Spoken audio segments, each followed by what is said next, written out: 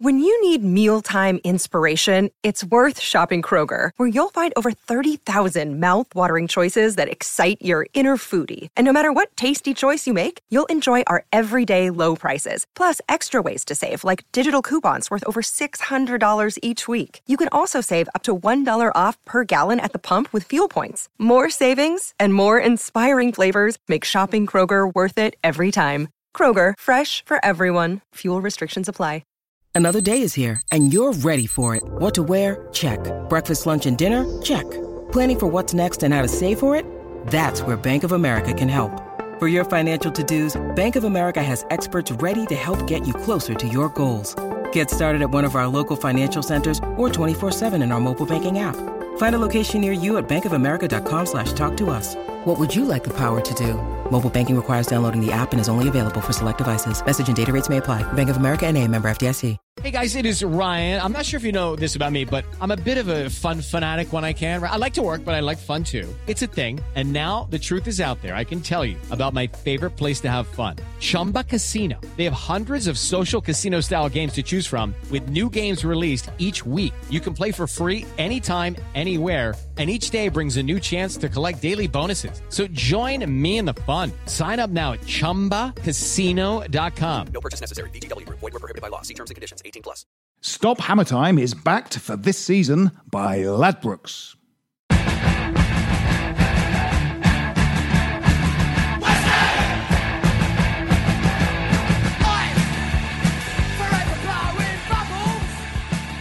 Hello and welcome to Stop Hammer Time. And it's a pleasingly triumphant Stop Hammer Time we have this week with 2 wins in the last 2 games in the bag. That's a 100% record for people that are into mathematics. To discuss this with me are, as always, Jim Grant. Good evening. Hello, Jim. All right. You were not at the Southampton game at the weekend. No. I was working late and I knew I was going to struggle to get there for the start. So I put all my eggs into the women's team basket. Because women have eggs. Absolutely. I went to Wembley for the peculiar choice of imagery. Yes, slightly distressing choice of imagery. Sorry about why would you? Anyway, were these frozen eggs? Yes. I've had some of my sperm frozen. It was a very cold park bench. It really was. And I should have worn trousers. I don't know why I went out on such a cold day. And also joining us, if you're thinking of breaking the law, as I do all the time, you should have one telephone number in your phone. It is Britain's best barrister and top QC. You know who it is, Jim, because I do. You can see him. Yes. It's Simon Pentle. Hello, Simon. Good evening. Lovely to be here and still basking in the glory and the warmth of us winning our cup final now 10 days ago, and waiting in anticipation that the royal birth, as a result of which we're going to have a new prince named, hopefully, Trevor, after Lord Brooking of Brentwood. So I'm waiting for that joyous announcement. Yes. Have you had a little bet on Trevor? Have you put some money on it? Because you probably get very good odds. I think I'd probably do very well and very, very good odds. But I don't think it'd be right. You know, he's got the stand, he's got the knighthood. You know, he's just such a great person and a wonderful footballer. I think it's about time that all of that was represented at the highest echelons of the establishment in this country. Quite right. And there really should be a Prince Trev of Sussex or wherever the hell they're from. Yeah. Some kind of statue at the very least. Yes. Minimum. Absolutely minimum. Absolutely. Should be a statue. Indeed. I think he should be on a banknote. Yes. Trev on a banknote. I agree. Did we say that when that stand was named after Billy Bonds, when Billy Bonds and Alvin Martin sort of led that group from the other stand towards the stand that was named after him, they looked like they could still play. They were both sort of looked like they were in peak physical condition. True. Bonds and Martin walking out there in their quite nicely tailored suits. They both looked. And Bonzo's like 70 now or something, isn't he? And just incredible. Bill is a physical freak, and it's extraordinary. Of course, renowned even in his 40s when he was still at the club. in pre-season training and the long-distance run would still be back before guys who were less than half his age, or more than half his age, shall I say, 18-year-olds. Quite terrifying, in truth. So Bill's always been like that. But Alvin's in good nick. And I have to say, now, of course, albeit he's a septuagenarian, Trevor Brooking's not carrying Trev's in good shape. too much weight. No. Looked after himself very well. I wonder what Razor Ruddock looks like these days. Well, you'd have seen it if you'd been watching that fabulous program on the television with Ari's Army or whatever he called it. Oh, was he in that? When Razor was in that. And I think it's fair to say he's probably as broad as he is tall. I wonder if he's one of those people that we don't see him so much, because one of those people that eventually the fire brigade has to break a window and sort of carry him out of it with a crane. Yeah. As a proper character, though, our Razor. Huge character. Our Razor. Huge character. We played the weekend. We played Southampton, and I mean that run-in is now looking a little healthier with a win against Spurs and a win against Southampton. You know, we're incredibly unfortunate, and in fact, it's not even fortune. It's we got fucked over by officials against Manchester United and Leicester. Both of those games we won, as we've explained many times on this podcast, and the referee overturned the result. Yeah. Well, as of course the officials overturned the result at home against Liverpool. We won that game as well. Yes, that's right. That sticks out. Yeah, so 8 points more we would have if the results of those games had been the actual result of the game rather than some result that was arbitrarily given us by officials. And of course, had we been better off, and in fact, as we go in, we're marching to the weekend and the final game, depending on our result and results of others, could make the difference, I think, of about £6 million to West Ham, because it's £1.9 million a place. So they could finish 12th, or we could finish 9th. And if we finish 9th, there's an extra £6 million in the kitty. Are there any things that we should offset those again? I mean, there was the Hernandez handball goal, wasn't there? Did that? But didn't we win that 3? Did we win something that? anyway? Yeah, we won that anyway. That wouldn't have altered the result. It sort of opened the door, didn't it? But, that wouldn't have altered the result. Yeah. But it was a sort of... I thought the Southampton game sort of... Part-way through the first half, it felt like it was being played slightly at three-quarters speed. It felt felt a little bit flip-flops on for both teams, didn't it? Well, it was. It felt very much like an exhibition game. Yeah. But as I've said so many times on the podcast this season, and last season, and probably the season before that, the constant renaissance of Mark Noble is now reaching the stage of being just simply fucking ridiculous. It is, isn't it? Because... I thought there were glimpses on Saturday of him being almost the Canning Town Pirlo. And the ball for the first goal was just perfect. The weight. I mean, the weight on the pass. Yeah. And he's done that more and more this season. Yeah. And ironically, perhaps, it was the result, and 2 goals to Arnie, was exactly the same as the game against Southampton at home last year, 3-0 and 2 goals to Arnie. Yeah. So maybe we just want to play Southampton every week. Exactly. And we'd be unbeatable. Yes, Noble's renaissance is really extraordinary. Yeah. I mean, and this has been going for decades now. Every time you sort of write him off, I think one of the first times we wrote him off was when certainly I, had not seen enough of Kevin Nolan to know quite what he was like. But when it looked like Parker might stay and Nolan was coming in, you thought that Mark Noble, his days were numbered. And I mean, that's 2011, isn't it? Yeah. And you sort of thought that he would possibly be displaced from the team. And every time you sort of think that he might be, sort of some built-in obsolescence would finally take effect, he comes back playing. I mean, against Spurs away, he was sensational. Immense in yes, that game. and in fact, Absolutely Anderson, fantastic. didn't have a great game, and Noble was our most creative midfielder. Not only was he the hardest working, putting in tackles all over the shop, but he was also the one most likely to put a killer ball through. It's always been a great passer of the football. Yeah. I mean, I don't think anyone's ever questioned that. I think the issue with Noble always has been, those times that against particularly teams that are very physical and pacey in midfield, the game can sort of pass him by a bit, and you've got to think about the team around him. But you're absolutely right in terms of vision and close control and pass. He's a very technically good footballer.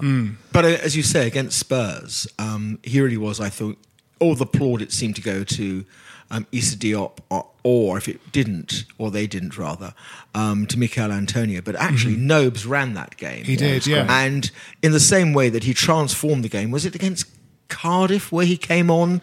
It was like 1-1 or something. We were playing like shit. Yeah. And he Pellegrini brought him on, and he transformed the game with a couple of passes. The whole thing changed. And for me, about Nobes is that in that strange sort of way, and however things develop at our beloved club in the next 5 years, you really can't see him ever being too far away. Even if he's not on the pitch, his influence behind the scenes can't be ignored. And when you look back at it, 450 matches now, I think he's played for West Ham in all competitions. He's going to make the 500 mould, one would imagine, in the next couple of years.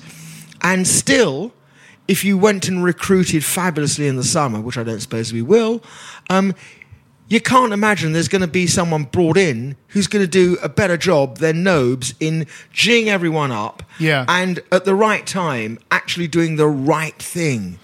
We've sort of ended with, even though we lost both those games incredibly unjustly, there have been 4 good performances so far. It feels that some kind of rot was stopped.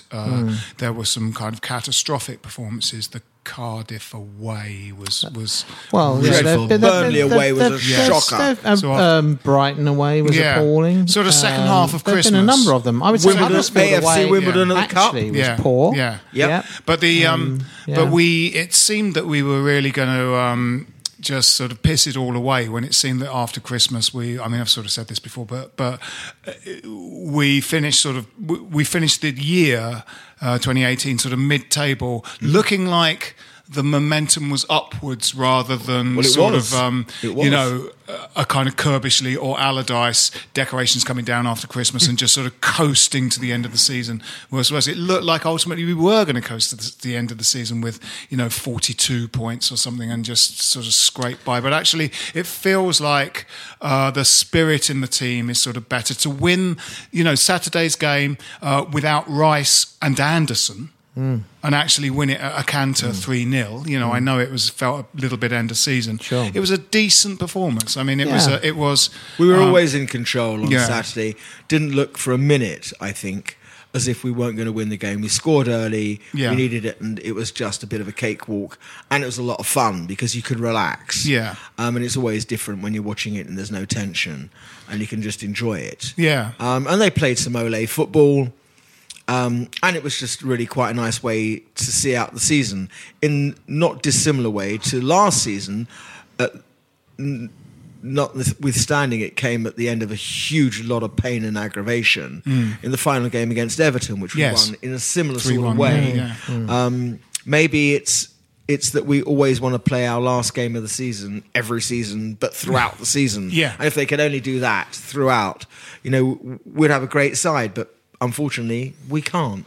No. Well, they need to find. I mean, Pellegrini must be, thinking we've got to find some consistency. And I do think your point about Noble and geeing everyone up. I think there is a lack of, take the game by the scruff of the neck leadership around the team. I mean, you can't just rely on him to gee people up. There should be people who are, and I think having Balbuena back has made a bit of a difference because I think he does organise. I agree with that, but I think there's a little bit more to it. And I have to say, and I don't want to delve because it was a week before last. I know you did your podcast about it last week.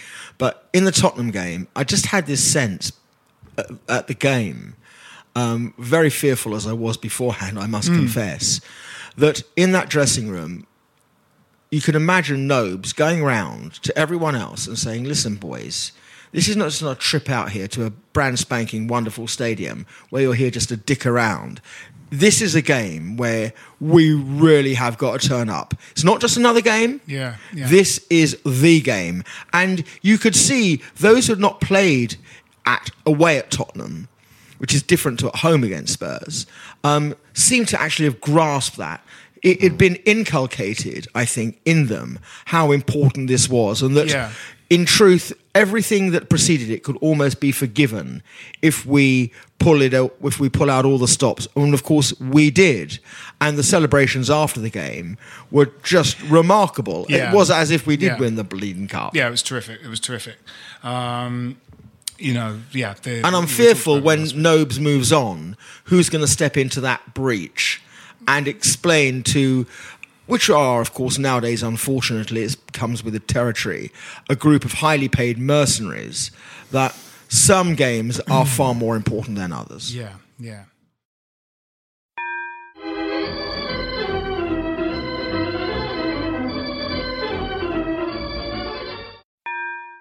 Stop Hammer Time is backed for this season by Ladbrokes.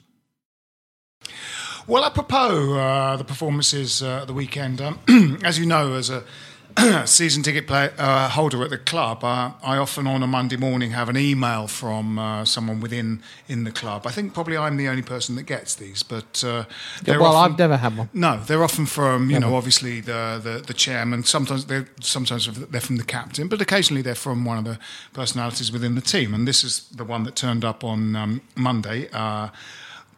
I'll try and do it justice with the sort of delivery to give a flavour of the author of the email. But here we go. Hello, Philip. It's me, Fabian Balbuena. Since I was a young boy in Paraguay, people have asked me, Fabian, is it just a coincidence that with you in the team we have won the last 2 games?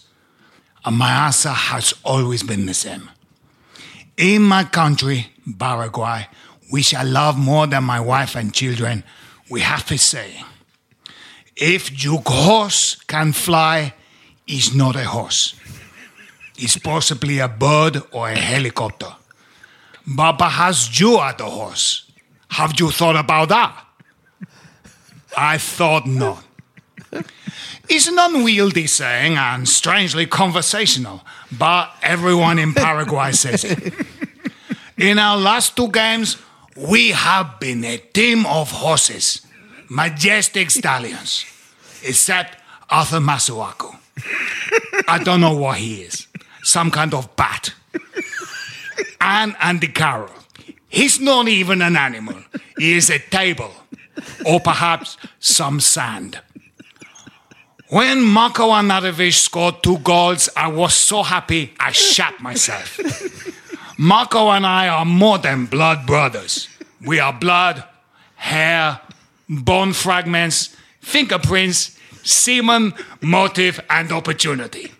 We are like brothers, is what I'm saying. We can both bench press a car, and we have both tasted of human flesh. When Marko was forced to stay at shitty West Ham and not get his dream move to communist China, he was distraught. I saw this. I took him aside, sat him on my lap, and said, Marko, if your horse can fly, it's not a horse. It's possibly a bird or a helicopter. But perhaps you are a horse. Have you thought about that? I thought no. He looked me in the face, beat his chest twice, and broke my nose. I knew my work was done. We have 1 more game this season against Watford. I hope we can make a good account of ourselves and fuck them up. I want to kill them so bad they pull out of the FA Cup final and Troy Deeney leaves football to become a priest. Is too much to ask? Well, in Paraguay, we have a saying. Oh dear, have you been relegated, Neil Warnock? Oh, that's a shame. Oh no. Oh, that's really bad. Chini Recon. My name is Fabian Balbuena. Good luck, Philip. And that's excellent. He sounds like a sort of, seems like a nice sort of chap guy. Yeah. Who's never heard of Pegasus? No, that's right. No, exactly. Yeah, no, exactly. Yeah. He was very good, wasn't he? He seems like he's a good. Definitely. Well, also, I mean, it's a resurgent Issa Diop against a rested Issa Diop against Tottenham. Yes, and he again, seemed was to really have got good. tired, didn't he? And he obviously the game plan at the start of the season can't have been for him to have played so many games. Yeah, play in the first game and then every single game at 22 or whatever he is. But he's a real prospect. We need to hold on to him. I don't think there'd be any problem holding on to him. But what we do need is another centre back, because we could do. I don't suppose Reedy's ever going to play again for us. It doesn't look very. And likely. it's if one is injured, and I have to say, I think that Ogbonna did actually quite well in the last few weeks. He's good. Yeah, he gets some stick, but I like him. And what he does have, Ogbonna, is a physical presence that Diop, for his size, it seems to me, does not have. Yeah, we've said this for a while. Mentioned this, yeah. And when you were talking just before, Jim, about all those painful away results, where we've lost in those games, it seems it's the same bloody thing time and time again. It's back to Einstein, and if you keep doing the same thing with the same result, what the fuck are you doing? As Albert would have said, but perhaps with a slight German accent. Yeah.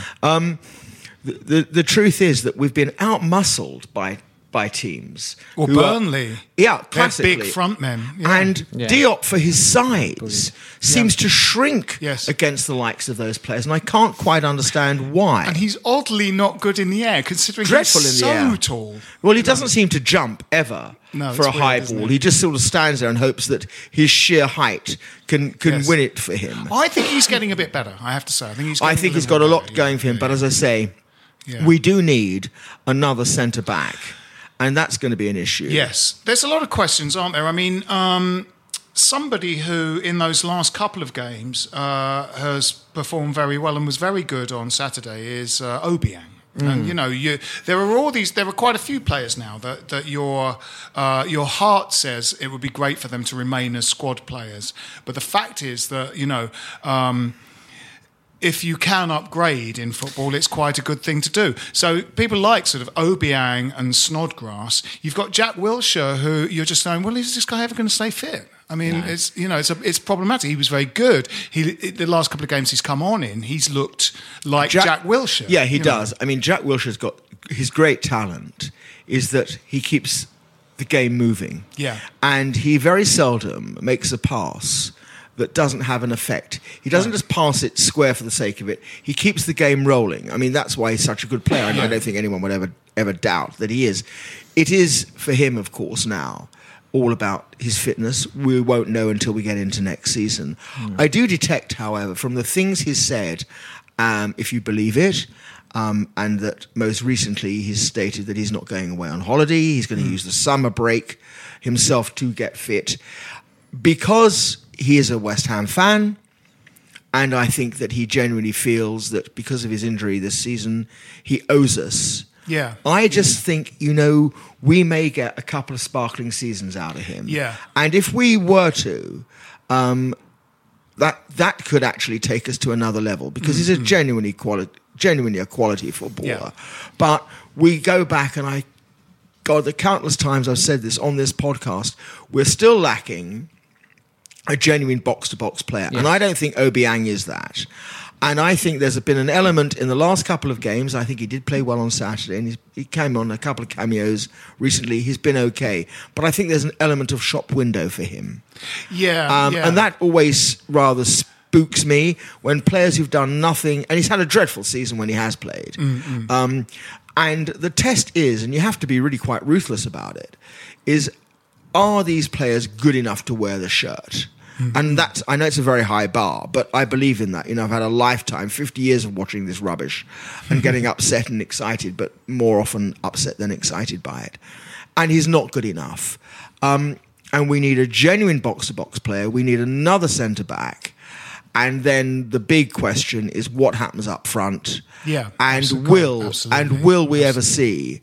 and I can't think of his name, the kid that plays on the left-hand side. Someone help me out. Nathan Holland. Yeah. Is he ever actually going to step up and be the player that we think he is or might be, that in my view, Diangana certainly is not. No, Diangana looks very raw and doesn't look talented enough. I mean, I'm surprised. In fact, the fact that Diangana came through, it's not totally a kind of totally denigrating Diangana, but Keenar looks a little bit better and not dissimilar, and we sold him and kept this other one and went, we'll cultivate this kid. And you're like, what, like the kid you just cultivated and sold to another team? He got very lucky. I mean, he had a great game against Macclesfield, but bloody hell, everyone did. We piled in 8 goals. Yeah. But there's something about him that, for those of you who have long enough memories, he's a bit to me like Johnny Aries was in the 1970s and Bobby Barnes was in the 1980s. He's just never going to get better. And he runs around a lot and it matters to him. Of course it does. But I don't think... It's like, or even... what's his name? Zavon Hines. 10 years ago. Yeah. He's just... You just can't see him making that step. No. Some players do, though, don't they? I don't know. I to a certain extent, I'm willing to trust Pellegrini's judgment to a certain extent at the moment. So, for example, I would say, like Stanislas. Some players do, you'd have put him in that same bracket for us, I think.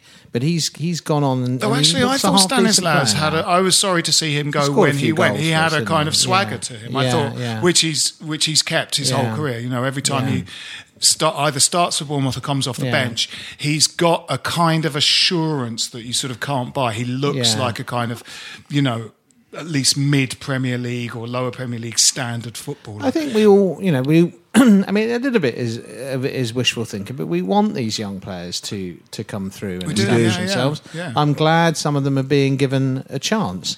And the crowd baying for like Tony Martinez a couple of years ago. I mean, he literally came on again in that game in Shrewsbury away, and the cheering almost stopped. Well, it was like a needle scratch sound about 20 seconds after he came on the pitch. We went, Tony Martinez singing his name. Like 2 touches of the ball, and they were like, oh dear. Oh. Well, it takes me back to that dreadful afternoon in the FA Cup when we got smashed at Nottingham Forest. Yes, and Allardyce, and as you all know, I'm a massive Allardyce hater and quite unashamed and proud of it. Yes. In fact, it was as if his attitude was, because the crowd were baying for a number of youngsters to play, was, right, I'll show you who's right. And he played the whole fucking lot all of them at the same time. And we got absolutely annihilated. And there were senior players with no balls who didn't stand up and help them out, like Jarvis, for example. Yeah, but I think it was part of Allardyce's master plan I know that these guys aren't good enough. You all think they can be. Yeah. But before that, look, all clubs, and I think it's very important in actual fact, to the functioning of any team, that you have at least one of your own. And of course, the benefit of it is they get the whole psyche and the philosophy of the club. And they are forgiven so much. We were talking about Nobes before. I mean, let's be honest about it. As much as I've complimented him, in those first few years, there were a number of performances which would have deserved a genuine lambasting from the crowd, but he never really got it, because everyone looked at him and thought, he's Mark Noble, he's from Canning Town, he's one of ours, we'll let it fly. Yeah. Or we'll let it slide. And that's built his future. I don't think he would have survived if it wasn't for the fact that the crowd were ever so forgiving of him because of his background. Yes, I mean, in a funny way, he is, sort of West Ham's captain and stuff, but sometimes in a bad team, he can't change the game. He's bad in a bad team. Yeah. He can't pull a bad team up by its bootstraps by example. When he's with good players, like, when this team's been motoring with kind of Anderson and a firing on Arnautovic and Lanzini, there was a couple of games ago where he sort of got to the byline and crossed. And the last time he did that was about 4 years ago in the Payet team. Because there's enough interplay between skillful players far enough up the pitch for him to reach the other team's byline and put a crossover. And it's when he's surrounded by other good footballers that happens. He can join in that. Well, he did that at Old Trafford, didn't it? Yes. It was the 1-2 and his cross that led to Anderson scoring our equaliser. That's the game I'm thinking of. And it was a long time since you saw him do that. His ball in for Antonio. Yeah. was against Leicester. Yes, but he isn't someone that can kind of drag the team up by the bootstraps by example. But he is, as you say, you don't doubt that he's probably a good motivator in the dressing room. He's good at sort of disseminating why we want to win this game. But we do have these, You do wonder, Snodgrass or Obiang, whether these players can be improved on. In a funny way, we have a sort of strange luxury player in Antonio, in that the downsides of his game would probably be intolerable to, Manchester City or another team. But surrounded by good players, he ploughs his own furrow. He doesn't join in with, the tricky interplay with, as was demonstrated. Yeah, I mean, he's a bit of a sort of kind of one-off, isn't he, Antonio? Yeah, he's a maverick. He's an odd mixture of things. But when he's fit and firing as he has been in the latter part of the season, I mean, the ball was just knocked over the top that it absolutely skinned what's his name for Pacers. But I mean, he is terrifying, must be terrifying to play against in so many ways. Yes. And yet, of course, he's hugely frustrating because there are times when he is Carlton Cole-esque in front of goal, and he has a great similarity, I think, with Carlton Cole to this extent that. And the goal against Spurs really exemplified it. If he's got no time to think about it, he's a world beater. If he's got time to think about it, it's a disaster waiting to happen. Yeah. And I wonder about Michail Antonio, whether or not it's a question of coaching. Because we all talk about managers and the abilities that they have or they don't have, how they set their teams up and how they motivate their teams. But there's another element, and it's how you bring through and develop a player. And Harry Redknapp, who has been chastised in certain circles, although I'm a big fan, but I've got an ulterior reason for saying that. I'm a big fan. People forget, with all the praise that's being heaped on Poch at the moment at Tottenham, forget Pochettino. This is Harry Redknapp set up this, dare I say it, this platform for Tottenham. And Harry Redknapp, it was Harry Redknapp that transformed Gareth Bale from being a complete bloody also-ran into a world beater of a footballer.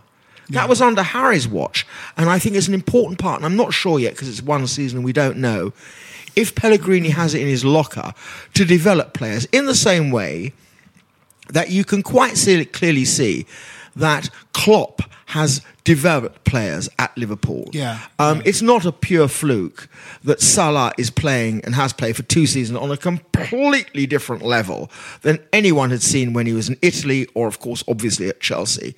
Firmino, Mane. When Liverpool bought Mane from Southampton, everyone could see that, he's a good player, he's explosive, he's fast and he's strong, but a 20-goal-a-season footballer, come off it. And clearly Klopp has done that. Guardiola has taken players to such different levels. Sane, Sterling. These, it can't just be a fluke. Yeah, but this has happened. I think that, yes. I mean,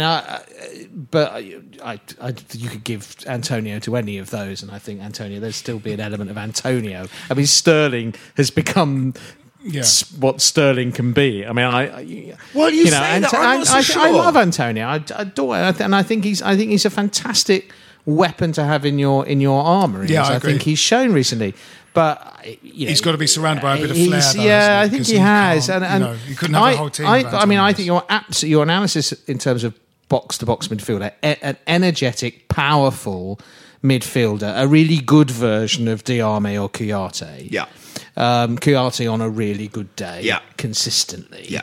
Is absolutely what we need, and that will be, to be Noble's minder, to win the ball, to chase, to set a tempo, and then you will see, then Noble plays well in that. And I know it's not him, but it was shown that how important that tempo was when Snodgrass came on at half-time against Chelsea and suddenly chased lost causes and waves everyone on and he organises and that's the press. A big part of it. Look. And he's a decent footballer, but he's a squad player, and Obiang at best is a squad player, and you can't have a squad of squad players. No, you understand what I'm saying. Well, in fact, in talking of that Chelsea game, I was looking at that Chelsea game and thinking like Kante is Noble and Snodgrass. Yeah.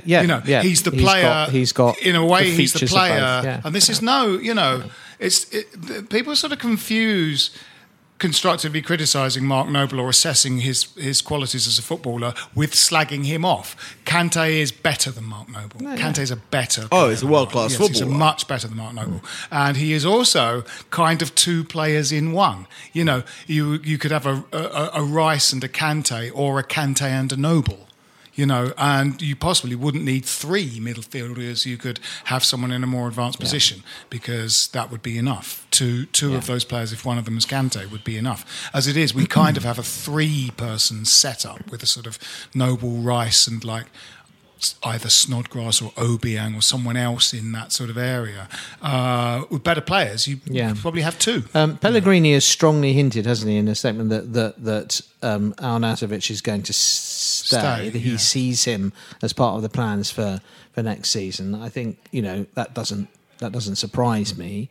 But we are obviously, I'm surely going to see the back of Carroll and Hernandez and probably Perez. I think as well. I think they're going to have to give them away in a packet of cornflakes. I think they're all going. So we've got. That means arguably you've got to replace those three. If Arnautovic stays and you've got Antonio, you've got to probably replace three of those with two, haven't you? Yeah, but they've got, and one of them's got to be your starting centre forward. It seems to me, And then we're in questions of money. Yeah, and who that might be. I personally, the talk about Mitrovic, I don't think he scores enough goals. I don't like him. I'm going to say I don't think he's good enough. Jim. He doesn't. Not good enough. His scoring rate's not good enough. It's terrible. I think he stunk the place out at the back end of the season for Fulham, but according to Fulham fans that I've spoken to about it. I just don't. I just think he's meat and potatoes. Dzeko's another rumour. 32. Too old. No, he's not. I don't think that's going to happen. What I think though is vital, and it's not just about recruitment this summer for next season. For me, it's now what I don't think it's going to happen. I don't see I'm going to get my Christmas present, but it's back to vision, because this board still, I don't think, has any vision. And it's, what are you going to do about Declan Rice? Because if he carries on at the current rate of progress, he is going to be the best player that we've actually developed, probably for 2 generations. And all the talk is, of course, that, well, he's bound to go next, if not this next season, the season after that, unless we can build a team and say to him, listen, stay. What you're going to be playing alongside can take you somewhere where you want to go. Yeah. That's how we'll keep him. It's not a question of throwing another £100,000 a year at him. That's easy. That's the easy part. We can do that. No problem. We generate enough money to do that. It's him being able to see that there is a future and building a team. It's not really all saying people used to, we'll build the team around you. Glenn Roeder had the same conversation with Joe Cole, except he didn't have enough players to build a fucking team around poor little Joe, and he was left doing all his tricks on his own. You have to be able to follow it up with players that can lift, and we don't need to spend. We don't need to buy many. And I don't actually think if recruitment is good enough, you need to spend an absolute fortune either. And I say that because if you look around the Premier League, and even at the big clubs, Liverpool, a best example, yes, of course they spent £75 million on Virgil van Dijk, who is the best centre-back in the Premier League. Yeah. And it's made a difference. And they spent 60 million quid on the goalkeeper. Personally, I don't think it is that hot. No. And I'll take Fabianski anytime. But they have spent big money. But also, they have spent very wisely. Robertson. Yep. No one else came in for that guy. Great £11 million is probably the best left-back in the Premier League. City have spent tens of millions on left-backs and have got no one. Here comes a kid from a team that got relegated at Hull. Liverpool buy him. And whether it's the Klopp effect, but for £11 million, as I say, it is all about your scouting and how you develop players. I don't actually think we need to spend £100 million on 3 players. We just need to buy the right players. Well, I think we're very lucky with Declan Rice, with Gareth Southgate, in that Rice is now sort of in the England setup, and if he keeps playing well for his team, he'll continue to play. You know, we had under previous managers, you had to play for the kind of Champions League place football teams to even be considered for England. Rice is already in the setup, and I think to play for a top half Premier League team, I mean, players all across the world want to do that. Players from South America, Europe want to play in the Premiership, the best league in the world, trademark, and I mean, I think they accept that they're not necessarily going to be in Champions League place teams, or if they are, they might well be just rotated out half the time. But Rice can play every week at West Ham United. He can be in the top half of the Premier League and play for England, and I think that might be sort of enough. And without getting carried away, and I know, of course, he's not one of ours from being 12 because he was at Chelsea, but you can see there's half a chance if they do it properly. And 2 silly little things. One, famously, after he scored a couple of weeks ago, and as he left the field, it was being replayed on the big screen, and he actually jumped and celebrated himself scoring a goal, which I thought was great. Yeah. And when, of course, he got called up to England, he went and was filmed with he had in a little trolley bag, and then 2 West Ham carrier bags with all his other gear in it. Yeah. And I think that says a lot, and the club means a lot to him. Yeah. And he is precious. And I just hope that the board and Husilos and Pellegrini right now give him the ammunition to build a team around him with talent that he can look forward and say, you know what, I'm happy here, I love it, I'm the main man, and we can win things, and then he will stay. Yeah, I think that's the key word there is ambition, and it's about showing ambition as a club. The reason why Spurs have hung on to Kane is that they've shown that. They've shown that ambition in so many ways. I hate to say it, but it's true. It is, and they've delivered it. And to be honest, you're looking at sort of Man United, Chelsea, Arsenal at the moment. They're not all that, are they? We've looked at times, as good, if not better. Well, we've looked a better team than Man United. Well, I just want to pose this question. I think we're going to come to a break in a minute, but I want to pose this question: how far back, gentlemen, in your respective lives, can you ever think of a time when you would have taken a West Ham back 4 above that of an Arsenal back 4? No, absolutely, yeah. That is how far the Arsenal have fallen. Yes, and talking of our back 4, again at Southampton, Fredericks is starting to really motor, I think. He's starting to look like the real deal.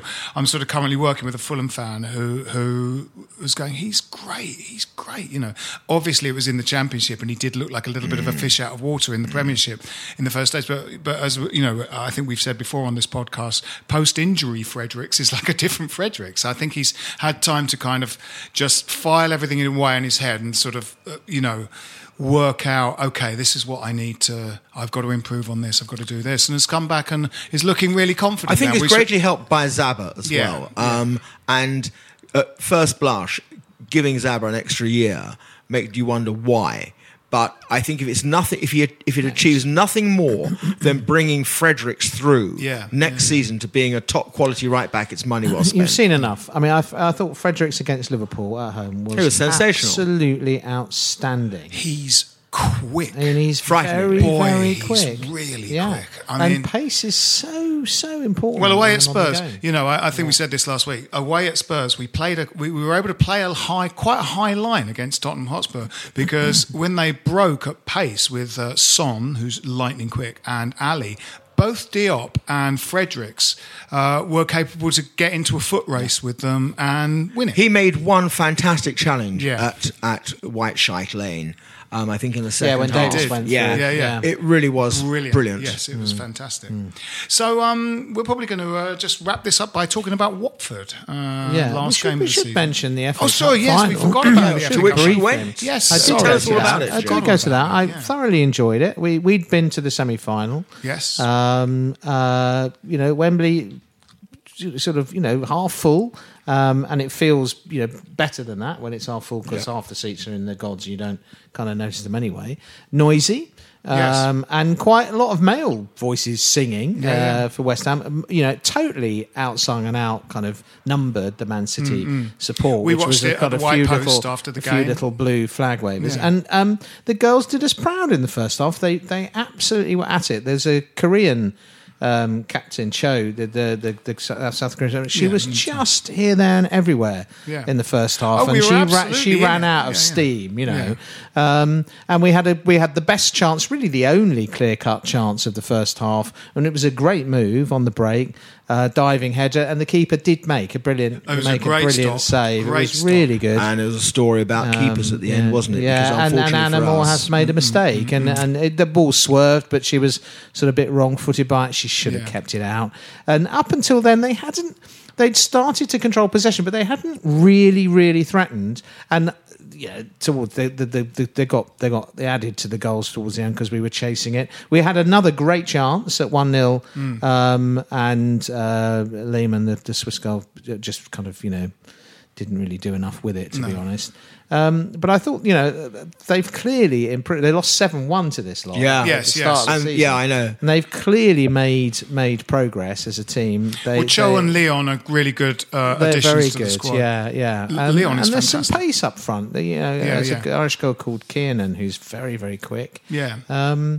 So there's something to build there. It's the first team. It's a scratch side coming together. They've obviously got a fantastic team spirit. It was a really, really, really good day out, and great kind of ambassadors for the club. Yeah. And now I'm going to pour hot water on it because I get all of that and I agree. But for me, there are a big caveat in all of this, and I fear is that the existence of the West Ham ladies team is nothing more than an opportunity for the Sullivan family to extend their hegemony over our beloved club. And I have no time for that little sawn-off spoiled boy who's inherited £1 billion of daddy's money to build a football club. And, of course, with a TV series that I've watched it because I refuse to watch it on principle, has done nothing but, of course, enhance his own reputation and profile as a result of it. And I'm troubled by the prospect and thought that the ladies' team is an extension of the Sullivan control over West Ham, and so that they can justify in 5 years' time, when dear old Dad Dave decides that he's going to return to a life on the top shelf by wielding in Son on the basis, well, look how well he's done with the ladies. He's fit to run a Premier League team. So I'm frightened about that. Jim, the prosecution rests. Your witness. Okay, well, I would say that's overly cynical. I agree with you about the Sullivans, and I agree with you.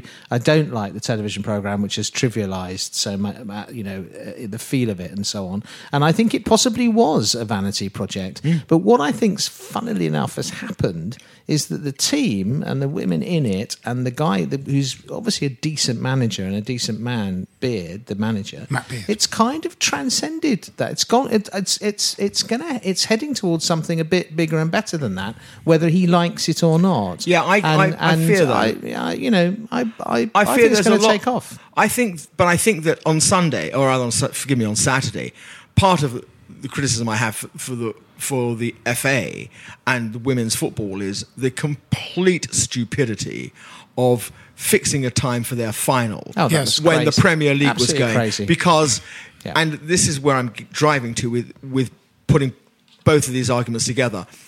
I think, and we discussed it earlier in the pub, that had the game, had the men's team not played at 3:00 on a Saturday, I think Wembley would have been filled to the rafters with claret and blue shirts. Totally because agree. As West Ham fans, we will follow the shirt, whether it's men, whether it's women, whether they are under 17s or they're septuagenarians. I mean, to the extent that, I don't know about you, but how sad I am, I will watch old footage that's shown about 4:00 in the morning on Sky's on BT Sport 3 and watch a West Ham game and hope they win.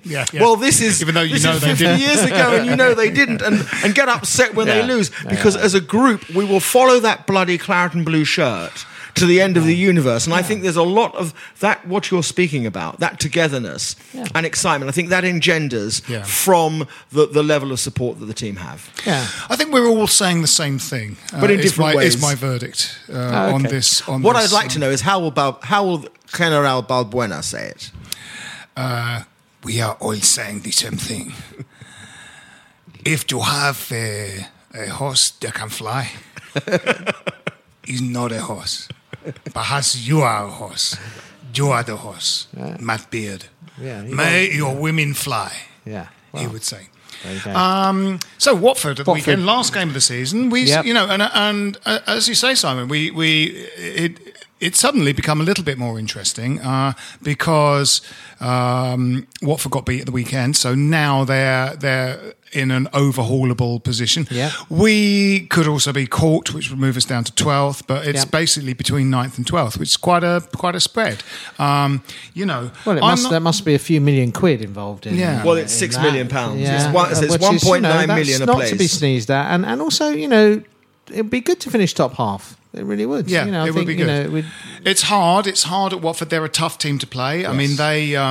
I mean, their comeback in the first season at the Thunderdome, when we humiliated them with our Rabona, and they decided that was it, and decided to bully us out the game and beat us 4-2. Well, we did help them. We did help them, I seem to recall, with a huge mix-up between Ginge and Adrian in that game. Yes, we did. We absolutely did. So they're a little bit of a tough team for us. I wouldn't go as far. They're exactly the sort of team that we were alluding to before that we hate playing against. They're very physical. They're very big. They've got some class as well. And Delafeu is what a terrific player. Amazing. And the couple of some guys in their midfield who have technique to go with that size and physicality. Absolutely. I mean, I think we the momentum's a little bit with us at the moment. We're there. Hopefully it'll be a good game. Predictions? Well, I think it's as they say, they've got cup final to be prepared and be thinking about, and I think that's always in the back of a player's mind. So I think that's going to take a few percentage points off their intensity. As you say, we're on a bit of a run. 1-1. 1-1. No, I was going to have that. Simon? Well, I'm not fazed by the cup final issue because I seem to remember in 2006 on the famous Lasagna Gate game, which was the Sunday that preceded the cup final against Liverpool, our players prepared to lay down and die in that game. So I'm not fussed by that. I do, however, I've got a sneaky feeling for a 2-2. 2-2. I'm going to say Watford 1, West Ham 2. It's very cautious for you. You're normally a bit more reckless. Watford 1, West Ham 4. Okay. This has been it for this week's Stop Hammer Time. Remember, go to your local bookmakers, or if there is one that sponsors this podcast, go to them and lay money on Trevor as the name. As the name. It's got to be. You heard it here first. Trevor, and even Sir Trev. Yes, Sir Trev. Sir Trev. God bless him and all those who sail in him. Prince Sir Trev will be his name. And also on 1-4 as a result for the weekend. My name's been Phil Whelans. With me have been Jim Grant. Cheerio. And Simon Pentle. Come on, you irons. Come on, you irons. Stop Hammer Time is backed for this season by Ladbrokes. This is a Playback Media production. Get all the associated links for this podcast at westhampodcast.com. Sports Social Podcast Network. Step into the world of power, loyalty, and luck. I'm going to make him an offer he can't refuse. With family, cannolis, and spins mean everything. Now, you want to get mixed up in the family business. Introducing The Godfather at ChumbaCasino.com. Test your luck in the shadowy world of The Godfather slot. Someday, I will call upon you to do a service for me. Play The Godfather, now at ChumbaCasino.com. Welcome to the family. No purchase necessary. VGW Group. Void where prohibited by law. 18+. Terms and conditions apply.